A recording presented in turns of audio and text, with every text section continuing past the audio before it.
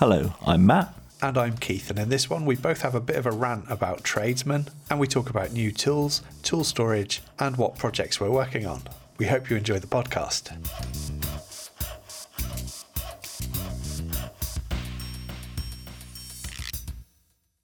So, since we spoke last, what have you been up to?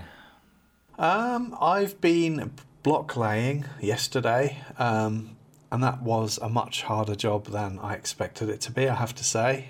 Easy to get the blocks sitting level, but difficult to get them sitting plumb when you haven't got anything to reference from, because obviously my walls are rendered, so I couldn't really take a reference from the walls in order to get the new wall plumb, if that makes sense.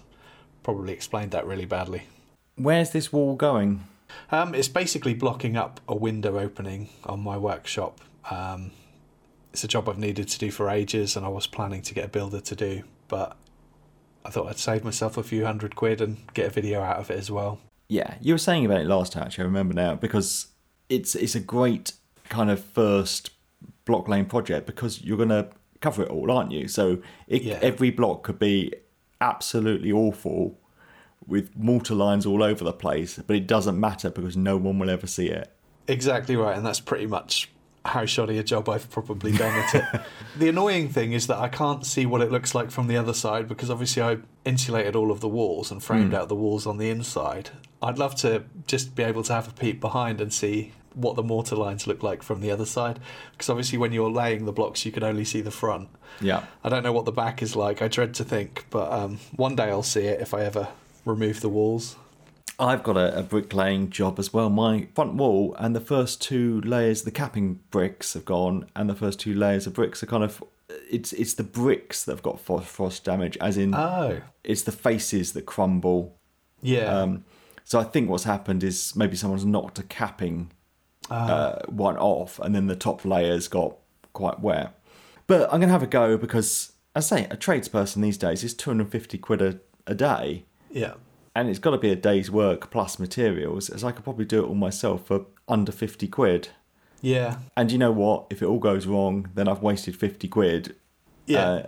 I mean, it's not attached to the house, it's just a mortar line to the house. So in theory, I could just take a hammer to it and put a picket fence up. Yeah. Which actually might be nicer now I've just said that. Yeah.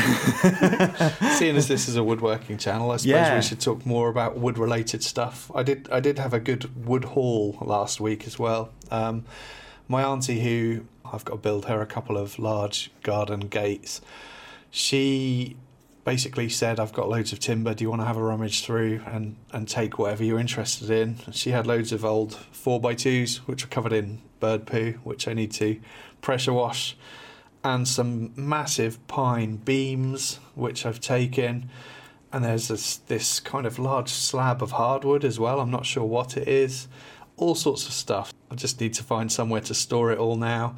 And I think what I'm going to do with all of that pine is make a new workbench top, because I've been wanting to get rid of my MFT top for a long while now. I've kind of discovered that I'm not an MFT guy. So what I'm going to do is make a solid wood top for it, a nice thick and chunky one, similar to what you did recently, really, just to have a firmer support for chiselling and things like that. I'm going to do some dogs, pop-up dogs, so basically I can get the same kind of work holding functions using my vise and some bench dogs, rather than using anything MFT related and having the frustration of dropping things down those holes. Yeah. Did you make square dogs years ago?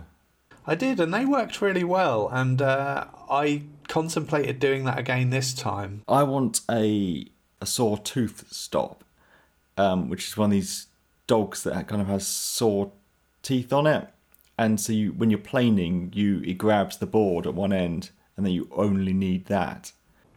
I don't know what one of those is. I'm just Googling it now. Sawtooth stop? I've got one on my Amazon wish list. This is great podcasting. This. There'll be some people shouting at the radio going, I know exactly what Matt means. Probably not many. A toothed bench dog. So talk me through what that does then. Well, if you've got a board you want to plane, your system has a bench dog, and then you're going to tighten it between the bench dog and a dog in a vice, I imagine. Yeah. That you'd put on, and I guess that goes across the bench because that's where the vice is. This, you'd be able to have the board going the other way on the bench, and you just push the end of the board into that and then plane towards it, and that just holds it in theory. I see. And as people make them out of either just filing a bit of metal, especially if you've got a square dog, you could just snip off a bit of saw blade and screw it to the top of it. Yeah. Or do something like that. I was just going to have a follow-up question about your bench tops. You're going to take the MDF top off and put just a new top and keep the lower part of the bench, are you? Yes, yeah, the lower part of the bench is built like a tank. It's made from probably, 5x2s, and it's just rock solid, so I really like it. When I first mentioned changing out my MFT top, which must be well over a year ago now, possibly closer to 2 years ago, I had an email from somebody saying, I'd really like to use that if you're getting rid of it. And I said, yeah, absolutely, I'll be in touch when I take it off. That conversation is so old now that that person probably no longer needs one, but I'm going to get in contact with him just in case. I'm going to give mine away because I bought that one at the beginning of the year and used it on 2 projects, and then I got this Axminster system, so I don't need the smaller one anymore. You don't need 2. I did all it before I even knew I was going to get the garage or any of that stuff, so all my plans for the year have kind of changed because of other things have come along. So with my benches, I think I aim for 90 centimetres. So this will change the height of your bench. Because, just from my experience, what I've found is I don't want anything higher than the table saw. Because if I'm trying to feed something huge through it, I don't want anything around it to be higher than it. So will this all work out? You've got a much bigger space, so it's less of a problem. Well, I've thought about that as well. I've got a separate work table that I use that doubles up as an outfeed table for the table saw, which is the correct height already. However, I did originally make that workbench that I'm talking about, the larger workbench, the same height as that other table so that I could occasionally position things across the 2, and that was really useful. But fortunately, I changed the casters on the bottom of this workbench a couple of years ago. And when I did that, I added razor blocks because the new casters were smaller. So this time I can take those razor blocks off, install the casters again, and then install the thicker top. And hopefully it probably isn't going to be perfectly the right height, but I think it'll be more or less. That's great then. That's really good. Yeah, I'm about the same, 900. I think it might be 920 or 930 mil in height for my benches. So how's things going with the garden room? Well, I think last time we spoke, I'd had the walls up and I was back here. What I did is I went to my mum's, spent 2 weeks there. I did the base, I got the walls up, got it wrapped, got the roof on. So basically it was all weather tight. I came home for 10 days, I think, or maybe 2 weeks, built the door and the window frames. And then I went back to hers again for 10 days. Fitted the doors, fitted the windows, and got it clad. So from the outside, it is completely done. There's no rush now. It's a usable room. There's nothing on the walls inside, but you could easily put a table and chairs in. They want it as kind of like an artist studio, so you can set up an easel in there. Fine. It's got windows and doors, and for the summer, and then hopefully I'll go back maybe end of summer. If I get this ceiling insulated and clad, because the rafters are open at the moment, so as time I've got the ceiling done, the soffit boards on and all that, then it's completely sealed. And that's fine. I don't mind leaving the video series there, as in, because it's basically built. What you want to do with the inside it's not that complicated, is it? Putting insulation in, putting some boards on the wall. Might you do a follow-up video to it when you go back to do that? Oh, I think definitely. It's just there'll be a part of this for the 6 parts, and there'll be one a week for 6 weeks, as the other bit will be a big gap. But I think that'd be all right. Unfortunately, the electrician came out and wired it up, but there was nothing we weren't at that stage, and right. I did try and tell them, but the trouble, this is a bit of a rant with the trades at the moment, they're so in demand that they can just dictate the terms of things. and he wanted to come that day. I said, no way. He came that day. So he's put metal back boxes on, screwed onto the OSB, so the screws actually go through the OSB and through the membrane. I don't know, some people might know this and comment if it's something in building regs about the size of a hole you need for a cable, because I've got 3x2, so 63mm, and he's put like 22mm holes through, so you're losing a third of the strength just to put some 2.5mm cable through. Or is it 2.5mm? Is that right? Anyway, it's the cable used for electrical circuits. He's done a bit of a mess of that with a blunt bit. Unfortunately, I don't think you know what back boxes you want until you know what you want on the walls. Yeah. I would put metal back boxes in a brick wall. If I was plasterboarding, you get those plastic ones that clamp onto the plasterboard. So basically, I've got to take out what he's done and what they've paid a lot of money for him to do. Oh no. And no consumer unit either. He's just taken a spur off the ring circuit in the house and just then put some sockets on the end. Like, wow. I'm not an electrician, but I wouldn't have done that. I mean, they're not using machinery out there like I would be. But they might put a little electric heater in and stuff. I just I would have wanted it on a different circuit and have its own consumer unit to be able to turn the power off to there. It's interesting you say that, actually, because when I had my larger power supply put into the workshop to handle some of the bigger machines, they ran a 10mm cable, and I originally paid the electrician to do an SWA cable under the ground to the house. And they did put a separate consumer unit into the workshop, which is good. But they ended up just running a piece of standard 10mm electrical cable, not SWA, at sort of above head height, running from the house to the workshop. And I thought, is that the best practice? And when I spoke to my Sparky electrician friend, he basically said, yeah, you can do that, but it's within regulations, but it's not going to last forever, and it's not really a good job, and it's not what I would have done. And it's just, electricians tend to have a bit of a bad reputation sometimes with other tradesmen. I don't know if you've noticed that, but you can start to see why. I think there's a real banter between the trades, isn't there? Who's the most skilled. It's usually that electricians don't like getting their hands dirty, and also that they leave their bits of wiring everywhere. Yeah, he actually tied it up, but my last house, they were terrible, the electricians I had.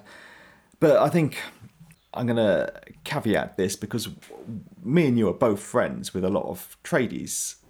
In fact, we're in WhatsApp groups with them, and I would happily have them in my house any day of the week. And I'm sure there's some excellent ones out there, but pretty much every experience I've had with tradespeople coming to my house has been negative. Yes, I have to say the same.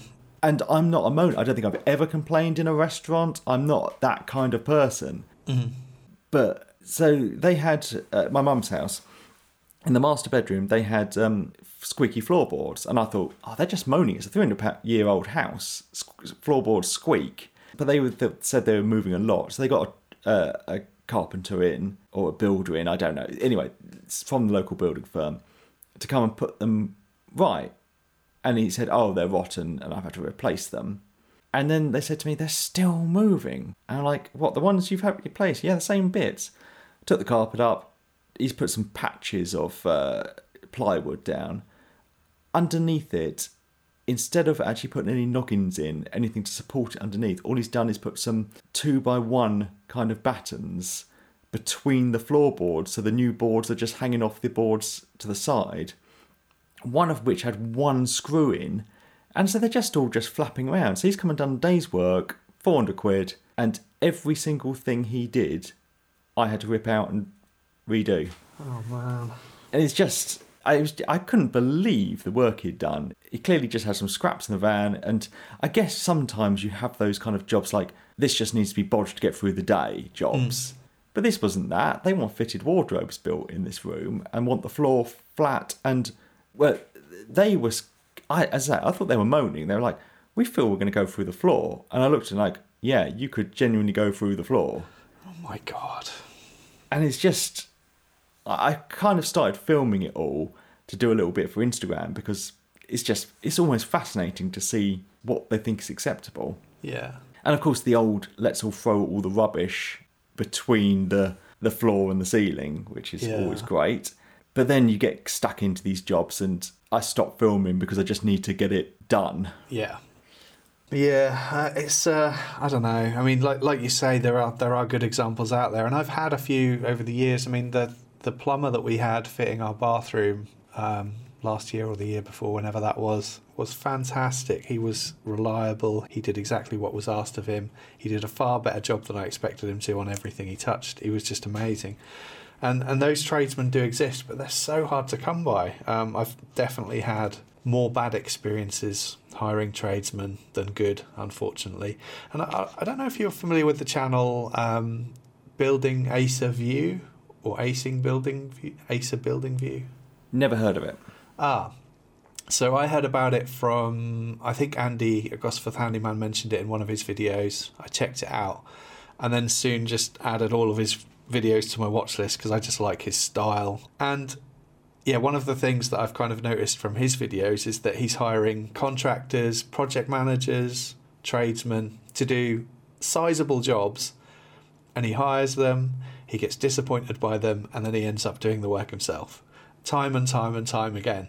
And, you know, I wouldn't say he was an absolute perfectionist, but he likes things done to a high standard. You can tell the quality of work that he does is great, but there are certain things that he probably didn't feel comfortable turning his hand to or whatever, so he hired in a professional, got let down, and ended up learning to do it himself. And the more experience I get with stuff like this, the more I just think, you're going to do a better job at it yourself. Chances are, you know, you're going to learn to do things the right way. You're going to take your time over it. You're going to get it as good as you can do it. You might not have the skill that the tradesman has or the experience that the tradesman has, but you know, the only way you're going to get those skills and that experience is to give it a go yourself. And I just think DIY is the way forward 90% of the time. Yeah, I've got a flat roof. I think I've mentioned it before on here. It's got no insulation in it whatsoever. It's freezing cold over my kitchen and bathroom. So I want to put a warm roof on. And I was going to get someone in to do it. But after this experience of these two, I don't want to spend thousands of pounds and then be unhappy with it. And the trouble is, with those kind of roofs with insulation, it only works if you get the tolerances right and there's no gaps. And I just don't trust people. And also with the labour, I could probably, if I do it myself, save £1,000. It's worrying. I mean, I'm going to tell you the money. This electrician, so I'd run the armoured cable, so he just had to hook it up at both ends, and he's put 5 sockets up. So the back boxes, I think if I bought the back boxes, they'd be £1 each. But if this is a firm with like a fleet of vans and things, so I imagine they're probably paying 50p a back box, some 2.5mm cable, something to hook the cable up at either end. 1 day's work. What do you reckon? One guy. So you dug the trench for the cable, didn't you? And bought the cable and laid it. And you bought and laid the cable. So that's because SWA is expensive, isn't it? Oh yeah, that was like 100 quid. Right. But say it was 50 quid in materials, which I don't think it would have been. I think it'd have been 20 quid in materials, if that. So let's say 50 quid in materials, then a day's labour. So I would hope it would be 250 to 300, but I'm expecting it's quite a bit more than that. 750. Oh my God. 750, and I've got to take it all out. That's awful. Yeah, it broke my heart to see it. And the trouble is, like you say, you don't want to spend all of that money on your roof only to find that you're disappointed by it. I've got a particular job here at the house that was done by a tradesman that every time I see, I feel sick to the stomach because I spent a lot of money on it. It's not as I wanted it to be. And I'm trying to figure out ways that I can rectify the situation. I don't want to mention what it is in case that person's listening. I doubt they are, but yeah, it's the worst feeling looking at something that you've spent an awful lot of money on and it's just not good enough. Yeah. And as I said, I'm sure I know there's great ones out there, but I think the problem's just going to get worse because they're in such demand that they can pick and choose the jobs and they dictate the terms. And I think also the problem, this electrician, he wasn't the boss, he was just an employee of the firm. But I can't think what other kind of... I've never had a job where I turn up and I'm assigned a job and as soon as I get that job done, I can go home for the day. He drilled holes in the wall to connect it to the house and asked my stepfather, "Oh, can you fill in all the plaster?" And it's like, "No, you fill in the plaster." It's like, "Oh, well, I've only got this half bag of old plaster," and kind of just left it all big holes in the wall. That's awful. Yeah, it's awful. But it's 4:00 in the afternoon. He's had enough and thinks he's going home. It's like people say, it is easy to criticise other people's work, but when the work is that bad... Yeah, it's a real shame. And I don't know... I've watched some skill builder things, and I'm not sure these checker trade sites work particularly well because you've got to pay to be on them and stuff like that. It's difficult because, we watch things like Skill Builder and Rob and Clever and go, these guys are great. Yeah. So there clearly is great people, but I guess word of mouth is the best thing, isn't it? If you can find someone that's... I mean, my neighbour had his bathroom done, and this is something I remember from the Measuring Up podcast. Peter and Andy both said, if you want to stand out, do the job, and then clean it up after you, and people will be impressed. Well, these guys were smoking outside for 2 weeks, threw every cigarette butt on the floor, most of them outside my house, and then they kind of half-heartedly swept up at the end of the 2 weeks, but left loads of cigarette butts everywhere. And I was going to ask him to do... I want to extract a fan, put it in the bathroom, which I'm sure I've mentioned in every episode. And I was going to ask them to do it. And I was like, no, I'm not. I'm not going to give these people money. Anyway, that's my massive rant for the day. Well, it's a justified rant by the sounds of things. I mean, in a way, it's good for us because then people watch videos. I don't do much DIY on the channel. You do a bit. I'm doing my bathroom at the moment, and I could film it. But the trouble is, woodworking is a hobby for me. It makes no logical sense. I made a boot jack early in the year. I made it out of ash. It cost me 20 quid in ash. Took a day's work using hundreds of pounds worth of tools. I could have gone on Amazon and bought one for £8 and got it delivered. There's no logical reason to make it. Yeah. But I enjoy it. But that's fine. It doesn't have to be a reason for doing it. You can just do things for enjoyment. I don't enjoy DIY. I don't enjoy decorating my bathroom. Stripping all the old paint off. But it's saving me hundreds of pounds and I couldn't afford to get someone to do it. Yeah. So I have no desire to film that because I'm not enjoying doing it. So I think that would come across.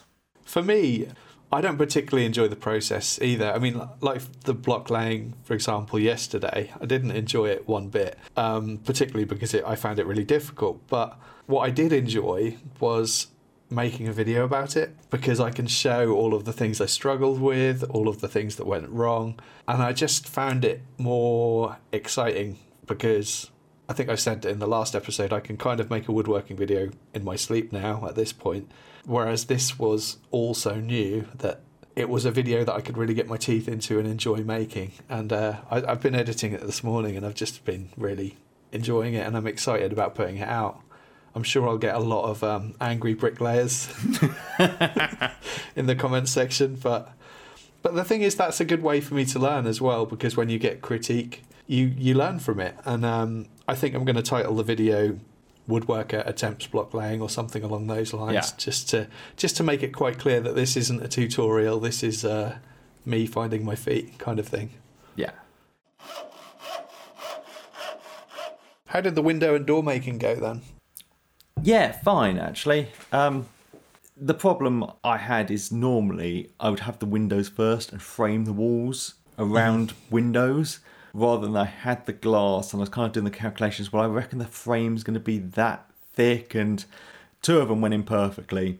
2 of them, which I don't show on film because I don't know if you find this, sometimes when you've got a problem and you're just frustrated and you just want to get it done, I just need to concentrate on that. Absolutely, yeah. So this is a bit of inside information. 2 of the windows, I did have to unscrew a couple of the bits of 3x2 and move them, and then cut out the OSB a bit more, and which wasn't a problem whatsoever. It's just annoying.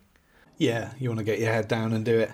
Yeah. The thing is, whenever that happens to me and I'm frustrated and I just get the job done without filming, I think afterwards, I wish I filmed that. Yeah, it'd be good to show you mistakes, I know, but it's having the composure to do it at the time, though, isn't it? Because you just want to get it done, and yeah. You've got to be in the right frame of mind for filming, because and it was a bit against time with this, because I had to be back for a certain day. So to get all the windows, doors in and all the cladding on was a bit of a rush.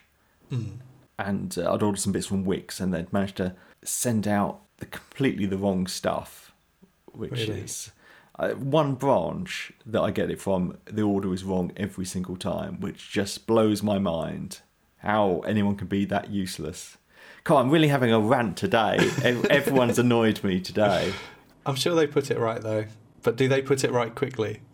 I just got the order cancelled and reordered it from a different branch, and it came fine. Do they come and collect the wrong stuff? Or no, I just sent it back with the driver. Yeah. Just I'd ordered treated, they'd sent untreated at a different size. It's just I don't know. You'd think they'd have a system where it's all on some kind of computer, and they just have to scan the barcodes, and it tells them has a product code, doesn't it? Yeah. So how they get it wrong? Yeah, madness. But it's employing people that have no idea what they're doing. I imagine if I was given a packing list from pretty much anything in Wix, I would know what that product was. Yeah. And I imagine you would too, and most people listening, we'd know what all the wood was just by reading it, as they have no idea. It's just words to them. So they pick something up that looks roughly right. But I guess that's why it was great when you went with Peter to the woodyard. It's full of people that know what they're talking about. Yeah. So have you bought any trousers? I haven't yet, but those Milwaukee knee pads arrived several days after the patio project was completed. Oh, no. They have kind of like, I'm not going to be able to explain this very well. They've got a kind of cup that sits above the knee. The problem I've always had with knee pads is that they just slip down all of the time. But these ones really hook over the top of your kneecap and they stay put. They've got a gel-like substance in them, so they're really comfortable. So really chuffed with those. Also got sent a tool last week, which I was really excited about. And I posted to Instagram, but then I got told to remove the post and that they shouldn't have sent it to me. It was sent to me by accident, apparently. So presumably now I've got a tool in my house that very few people or no one in the UK has, but I can't show it to anyone, which is really annoying. Red tool? It was a red tool, and I've used it as well, and it's... Well, I can't say it's impressive yet because I haven't used it in anger, if you know what I mean, but I've had a quick play with it, and it's really nice. But it's annoying not being able to share it with the world. I was looking at some Bosch workwear because they do a heated jacket. You've got a heated jacket, haven't you? Yeah, yes. I really like that as well, actually. I've got a heated hoodie and a heated jacket, and they just take the edge off. They're just warm enough to... I'm thinking I might invest next year because I've got the little 12-volt batteries, because in my tent it's going to be freezing. Yeah. Again, especially when you're filming, I don't mind going out and doing the work when I'm cold. It's fine. You can put your hat and your gloves on and get your head down and do it. But I hate filming. I hate filming when I'm uncomfortable. It's just, I'm not interested in taking the time to set the camera up. I just want to do the job. Yeah. So I think I might get a heated jacket. So Bosch do one of those? Yeah, Bosch do one of those. I tend not to like stuff that's all branded. Yeah, so I might buy a heated jacket. And then with energy prices, I'll probably just end up wearing it indoors all day. Yeah. Get some heated socks. I'll be fine. Hello, Matt here. It takes us quite a lot of time to prepare and produce each episode of this podcast, and we'd like to keep putting it out for free. If you enjoy the podcast and you'd like to help, support and shape future episodes, you can find a link to our Patreon page in the show notes, or just search online for Workshop Banter Patreon. Thank you, and now back to the podcast. I was going to ask you, do you have a tool belt? Because what I found when I was doing, especially the cladding, you want the screws, I want a hammer, I want to drill, and I was wearing my trousers that have a hammer loop on the trousers, and I've got braces on, and then I hook the drill to a pocket, and I've got a pocket full of screws, and I've got a pencil and all the other bits, and it's just so uncomfortable. And I was thinking, I see all the guys and they always talk about their Diamondback tool belts, like, yeah, I need one of those, and then I looked them up and like 250 quid or something. Oh, really? Wow. And it's not like I'd wear it very often, because for woodwork, when you're in the workshop, you don't need any of that. But when you're, say, doing maybe your bricklaying or when you're doing those kind of outdoor projects, you just, it's quite nice to have everything on you, isn't it? It is, yeah. I often hang my drill and driver on my trousers when I'm working outside, and my trousers fall down because I don't have any braces like yourself. And yeah, I find it really frustrating as well. And I do have a job coming up, a roofing job at my bungalow, which I think I'm going to need something for. So yeah, that is perfect for that, isn't it? You can't climb a ladder with your hands full of tools. And it's just so much more efficient having everything at your fingertips, isn't it? I think so. And then you get to do those cool Instagram videos of you kind of twirling your hammer like it's a 6-shooter and putting it in the holster. So are you at home at the moment? Because I can see a glorious looking Art Deco display cabinet behind you. Yes, I am home. I keep changing the filming position because I keep moving things around in the house. Anyway, behind me is a glass display cabinet. Almost opposite my mum's house is a village hall. And the auction you mentioned last time. And the auction, yeah. Okay, yeah. So they didn't want this cabinet. It was one of those ones that the guy was going, £10, no one wants it, £5, it's going to go on the skip, £4. So my stepfather put his hand up and bought it. But in their old house, there's no bit of flat wall for this cabinet to go on. Mm. So this is a bit unfortunate because the back and the shelves had had spray glue and fabric put on, which was all disgusting. So my mum wanted that removed, so I took the back off, took the shelves out and removed all the fabric. The shelves were only held on like pin nails, so you'd never be able to put anything weighty on it. So I started doing it, and then they're like, we don't want it, do you want it? I was like, this could have been a whole video, but I've done half of it already.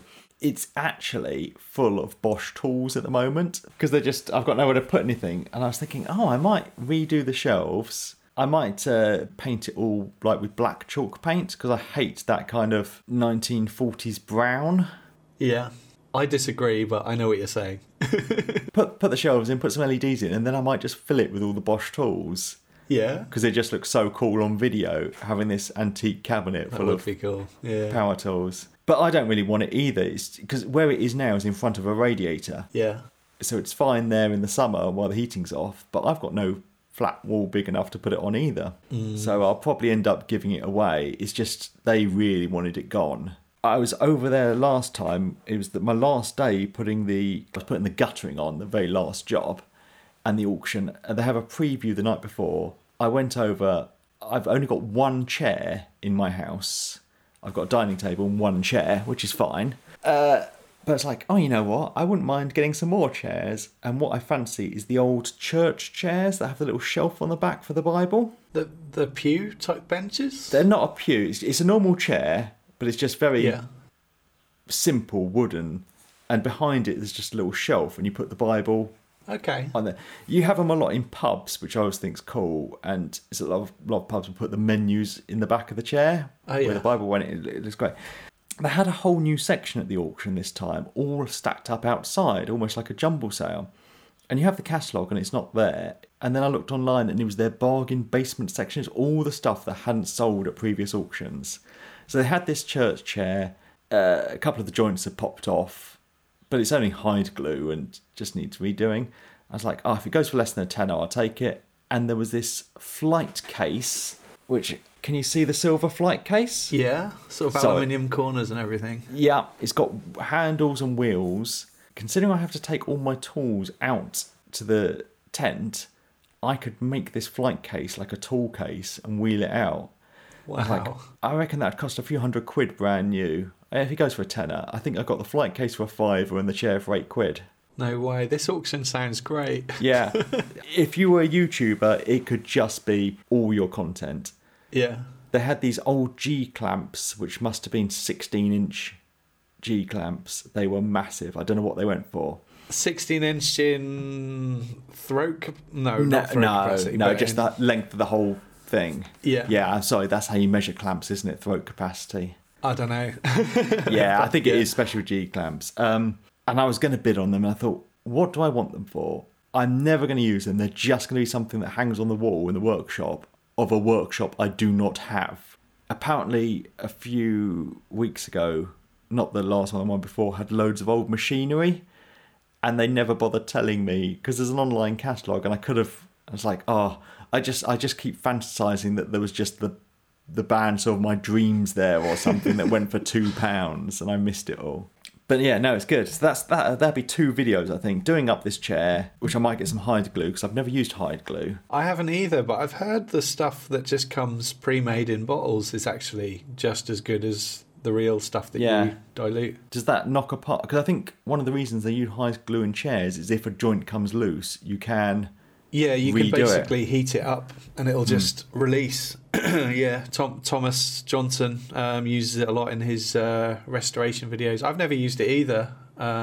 Just through, I don't know, just the other glues that I use work perfectly well for what I need, and I've just never ventured into that. Yeah, well, sometimes you just need to do things in a video to make it interesting for yourself, as in... Gluing a chair back together and sanding it down is not that interesting, but if you use a new type of adhesive, then I can that interests me. Yeah. And the flight case, I don't know, I was contacted by the Shadow Foam people a few months ago. Yeah, me too. So I was thinking I could shadow foam the whole of this case. That'd be cool. I wasn't thinking power tools, because obviously all my Bosch tools come in nice boxes, which you can get a little sack barrow for. So I was thinking more like Japanese saws. All the things I find I use pretty much every project is pencils, tape measures, combination square, maybe a tri-square, those kind of marking and measuring things you just always need. Yeah. Some saws and a chisel, and if I have to come back in the house for other bits, but it's just those kind of essentials, but also you are quite delicate. Yeah. So I don't know if to go for the shadow foam or for doing kind of wood and leather inside. So is the display cabinet likely to be a video as well? Yeah, it depends. I think it's a tricky one, isn't it? As in, all it needs is some shelves put in properly and the back put back on, really. Yeah. It's got I forgot what they're called. I think they're called claw and ball feet. Yeah. Is that right? So they're pretty cool. I don't really like the brown, but then if I painted it with chalk paint, half the people are going to go, you've ruined it. And I just, when you just think, I can't face it. I can't face dealing with all those comments. I know what you're saying. Yeah. So it's kind of, to actually just fix it is too boring. To do anything interesting with it, I think what the trendy people would do is get one of those kind of really floral or kind of green jungly wallpapers. Yeah. Do the back, panel that, paint it green, put some LED lights in. And I think it would look cool. It's just, I don't want it. I have any room for it. If you lived closer, I'd be taking that off your hands. Oh, well, you can come and get it. This is musical pass the parcel with this cabinet. So do Bosch tools come in their own kind of sustainer type cases? L boxes, they're called. L boxes. They're all snapped together, and they do a sack barrow, but I think it's like 120 quid. So I was thinking, all it is a normal sack barrow with 2 clips on the bottom for the boxes, but you can buy the clips. So I was thinking I could just buy a sack barrow, put a wooden base on it, put 2 clips on it, and then I can just wheel out my stack of tools. Like I had the Mirka sander that comes in a sustainer. I never kept it in that. I don't know if you do. No. No, because you're in a workshop all day. There's no need to put tools back in boxes. But at the moment, with them all in the house, I do put them back in the boxes, and going over to my mum's to work, having the boxes, I think it's a game changer, these kind of box systems for tradies, to being able to have everything clips together, goes in the back of a van, goes on a mobile base with wheels and rolls it all around. I think it's amazing. Yeah, I'm the same, because everything's kind of workshop based for me 90% of the time. Everything just has its own place in the workshop. But when I do go out and about, I pack everything into the I think Milwaukee call them their HD boxes, which are just the standard plastic boxes that tools basically come in when you buy them. Yeah. But they did send me their pack-out system, which is incredible. It's got the wheelbase and everything. Everything locks together so nicely. It's really robust. You can get every sort of accessory you could ever imagine, like radios that clip on and chargers and coffee machines and whatever else. But it just sits in the house, and I'm using it to store tools that I'm not using in the workshop, basically.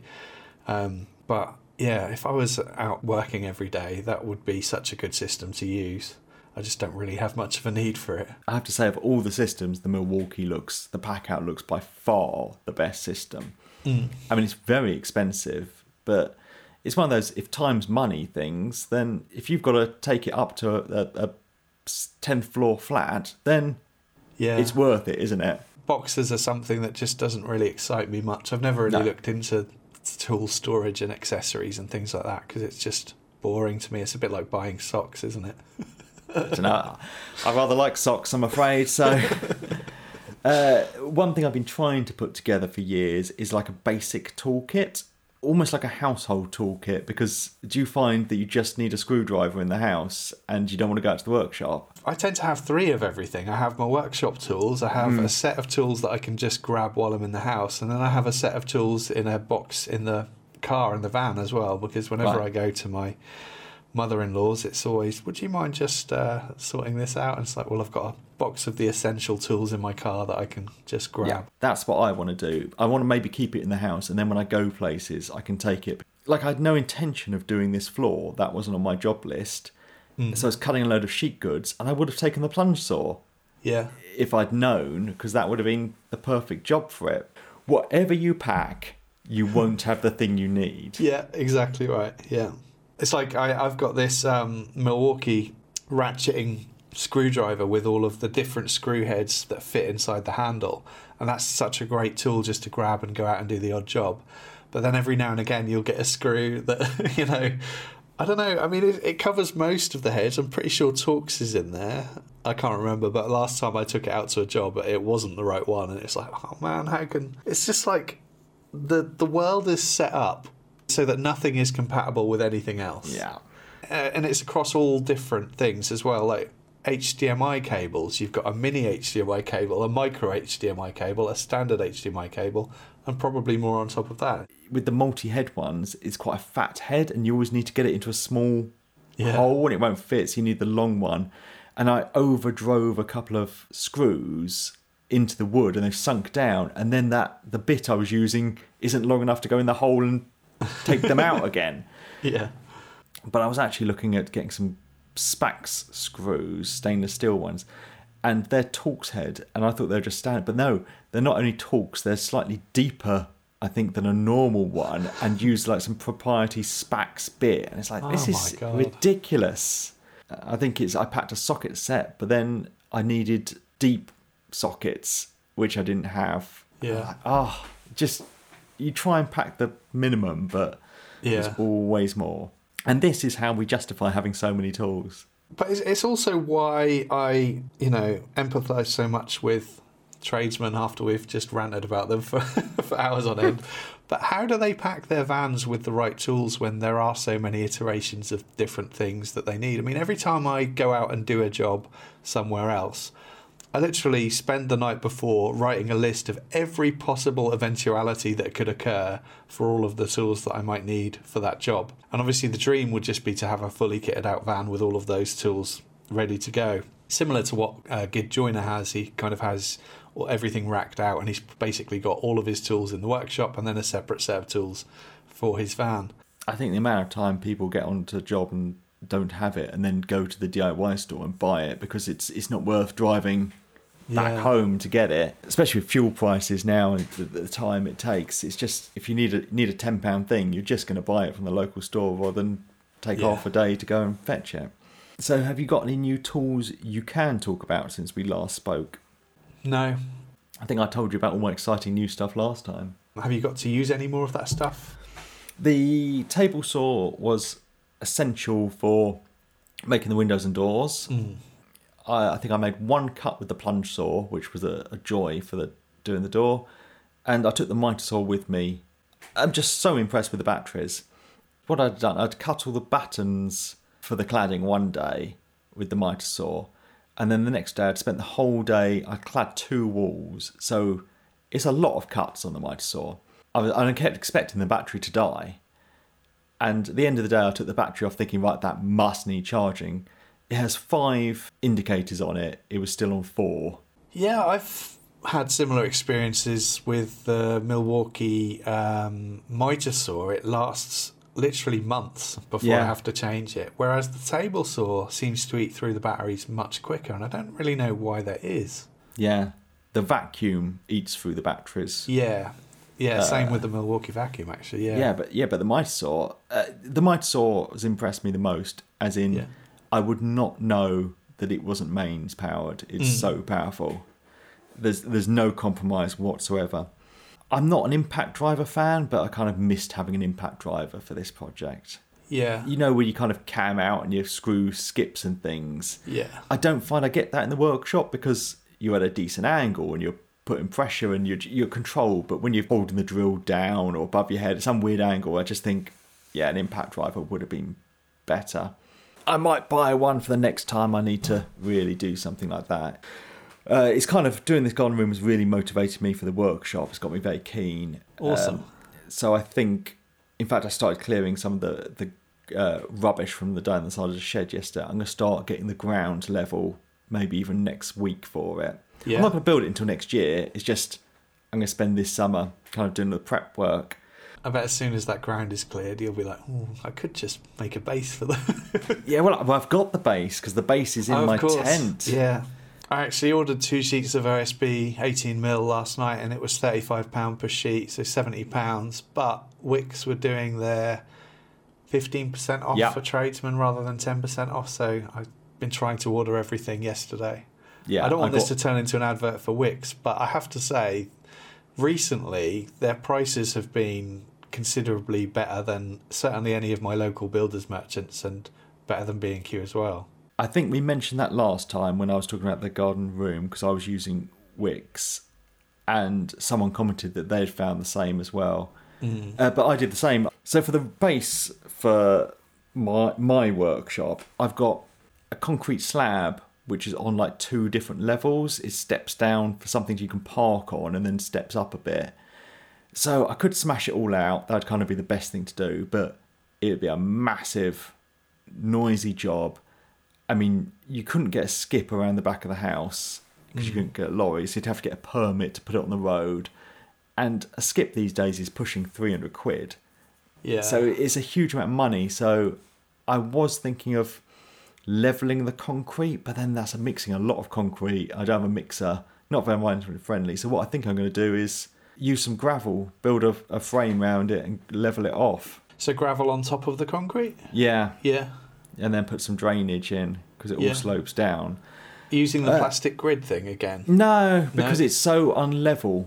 Okay. The concrete, it all slopes in different directions. So at some points the gravel will have to be 5 centimetres deep. At other points it will be 2.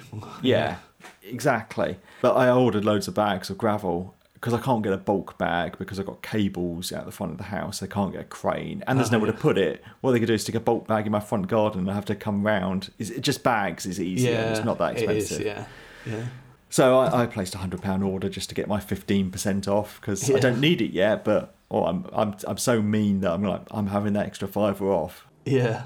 But it's just so nice, isn't it? Now that the weather's, it makes me so much more motivated to do things. Yeah. I was out in the garden still doing stuff at 6 o'clock last night, as in the winter. At 4 o'clock, I'm in with the curtains pulled and the door locked. Yeah, I found the same. It's much easier to work longer hours, isn't it? I did 14 hours yesterday because in the morning, I started at just after 7 a.m. doing the block laying because I was conscious that obviously the hotter it gets, the quicker the mortar goes off, and I wanted to get it done while it was cool. So I started that, worked till about 11, and then I came in and I edited all afternoon.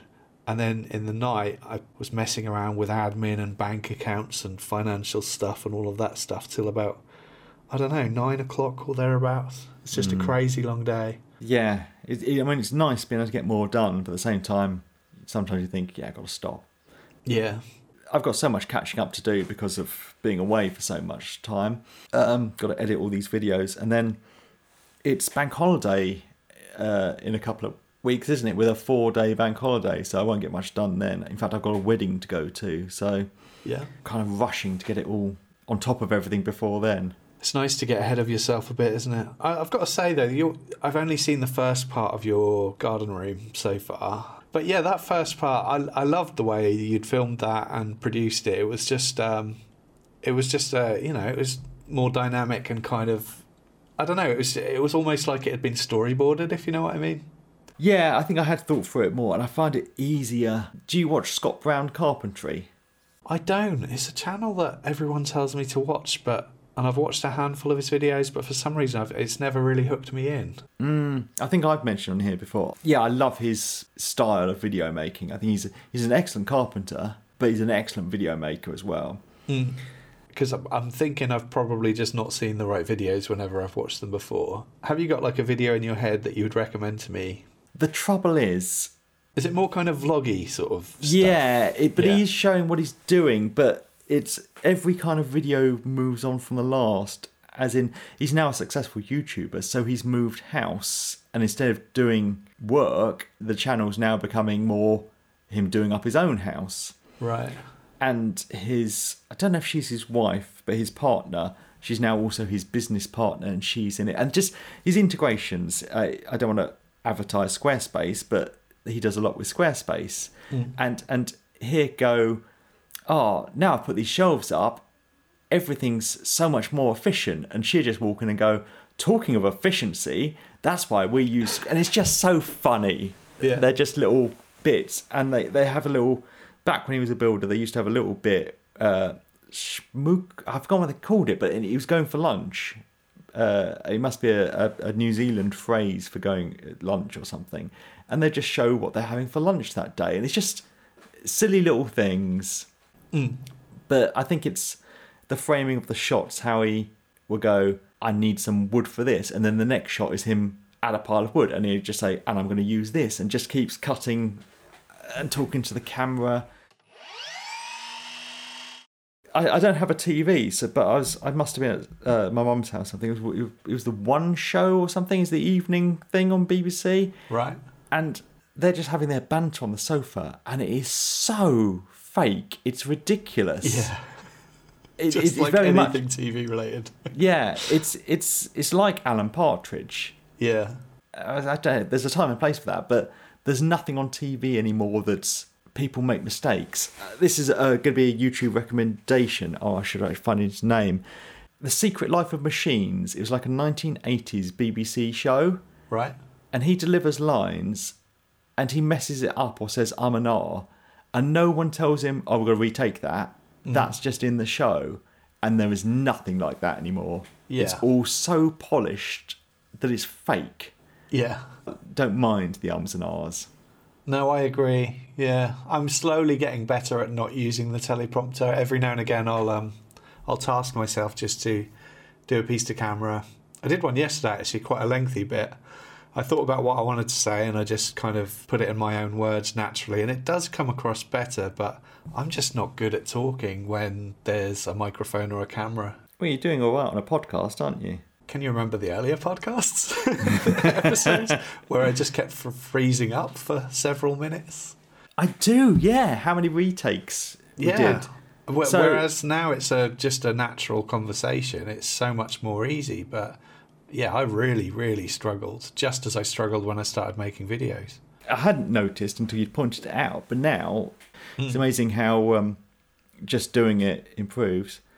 So I'm going to jump into my recommendation just because I kind of did it by accident. So it's The Secret Life of Machines, and it's Tim Hunchkin, Hunkin.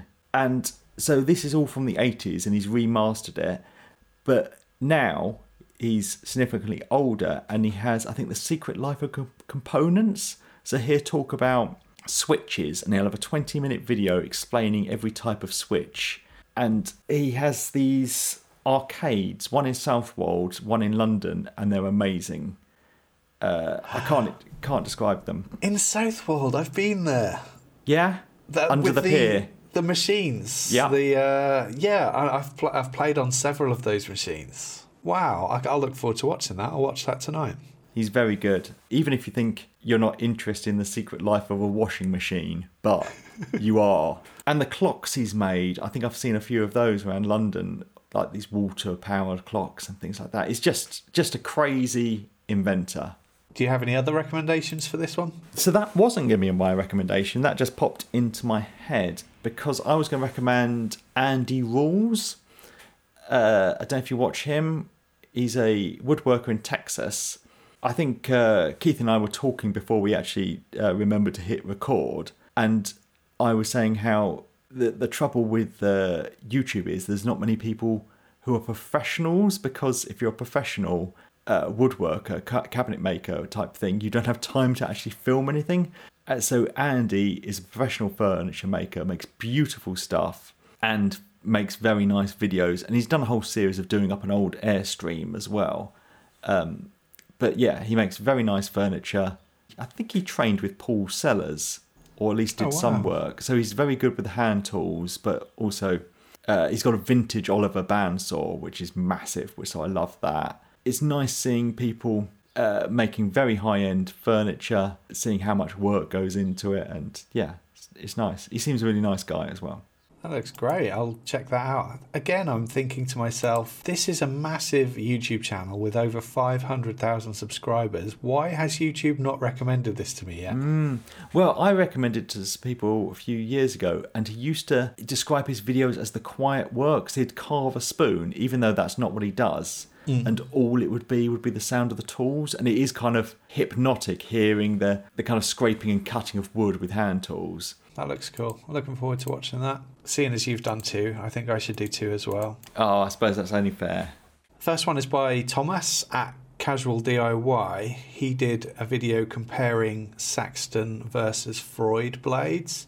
And I'd heard a lot of good things about Saxton. They kind of make cheaper blades, but I've heard things about them being as good as the premium blades. So yeah, I found that video quite interesting. It's a good comparison between the two blades, and he'd given them both a couple of years worth of use. So he compared each one in various ways, and it's just a great video. Yeah, I've used both blades actually. That would definitely go on my watch list, because there's quite a big price difference on these things. There is, but the thing that occurred to me in the first instance is just the sound, which I know I'm always talking about the sound that tools make, but Freud blades are kind of whisper quiet, whereas the Saxton one had a bit of a screech to it. And you can just tell when you hear a Freud blade that it's just quality. Yeah. And I think sometimes if you spend the money on quality, you reap the rewards, whereas other times you spend the money on quality and you just get a product that is just as good as the cheaper one. So we've obviously talked about hard wax oils before, and various brands and adhesives as well. I might be wrong, but I'm pretty sure that Bosch own Freud as well. Do they? And because they've got their own range of blades. In fact, all the big manufacturers have their own range of blades and stuff, don't they? I don't know. I've never done any research into it. I wonder where the Milwaukee blades come from. Yeah. Because they're really nice. I'm not sure who makes them, though.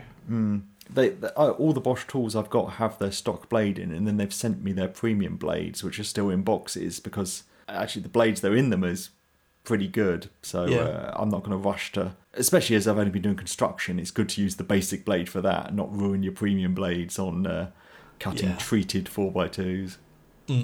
Yeah, the second project that I wanted to call out was one I've been following from Charlie. I think you say it Charlie Dite, because it's a pun on his name, Charlie White.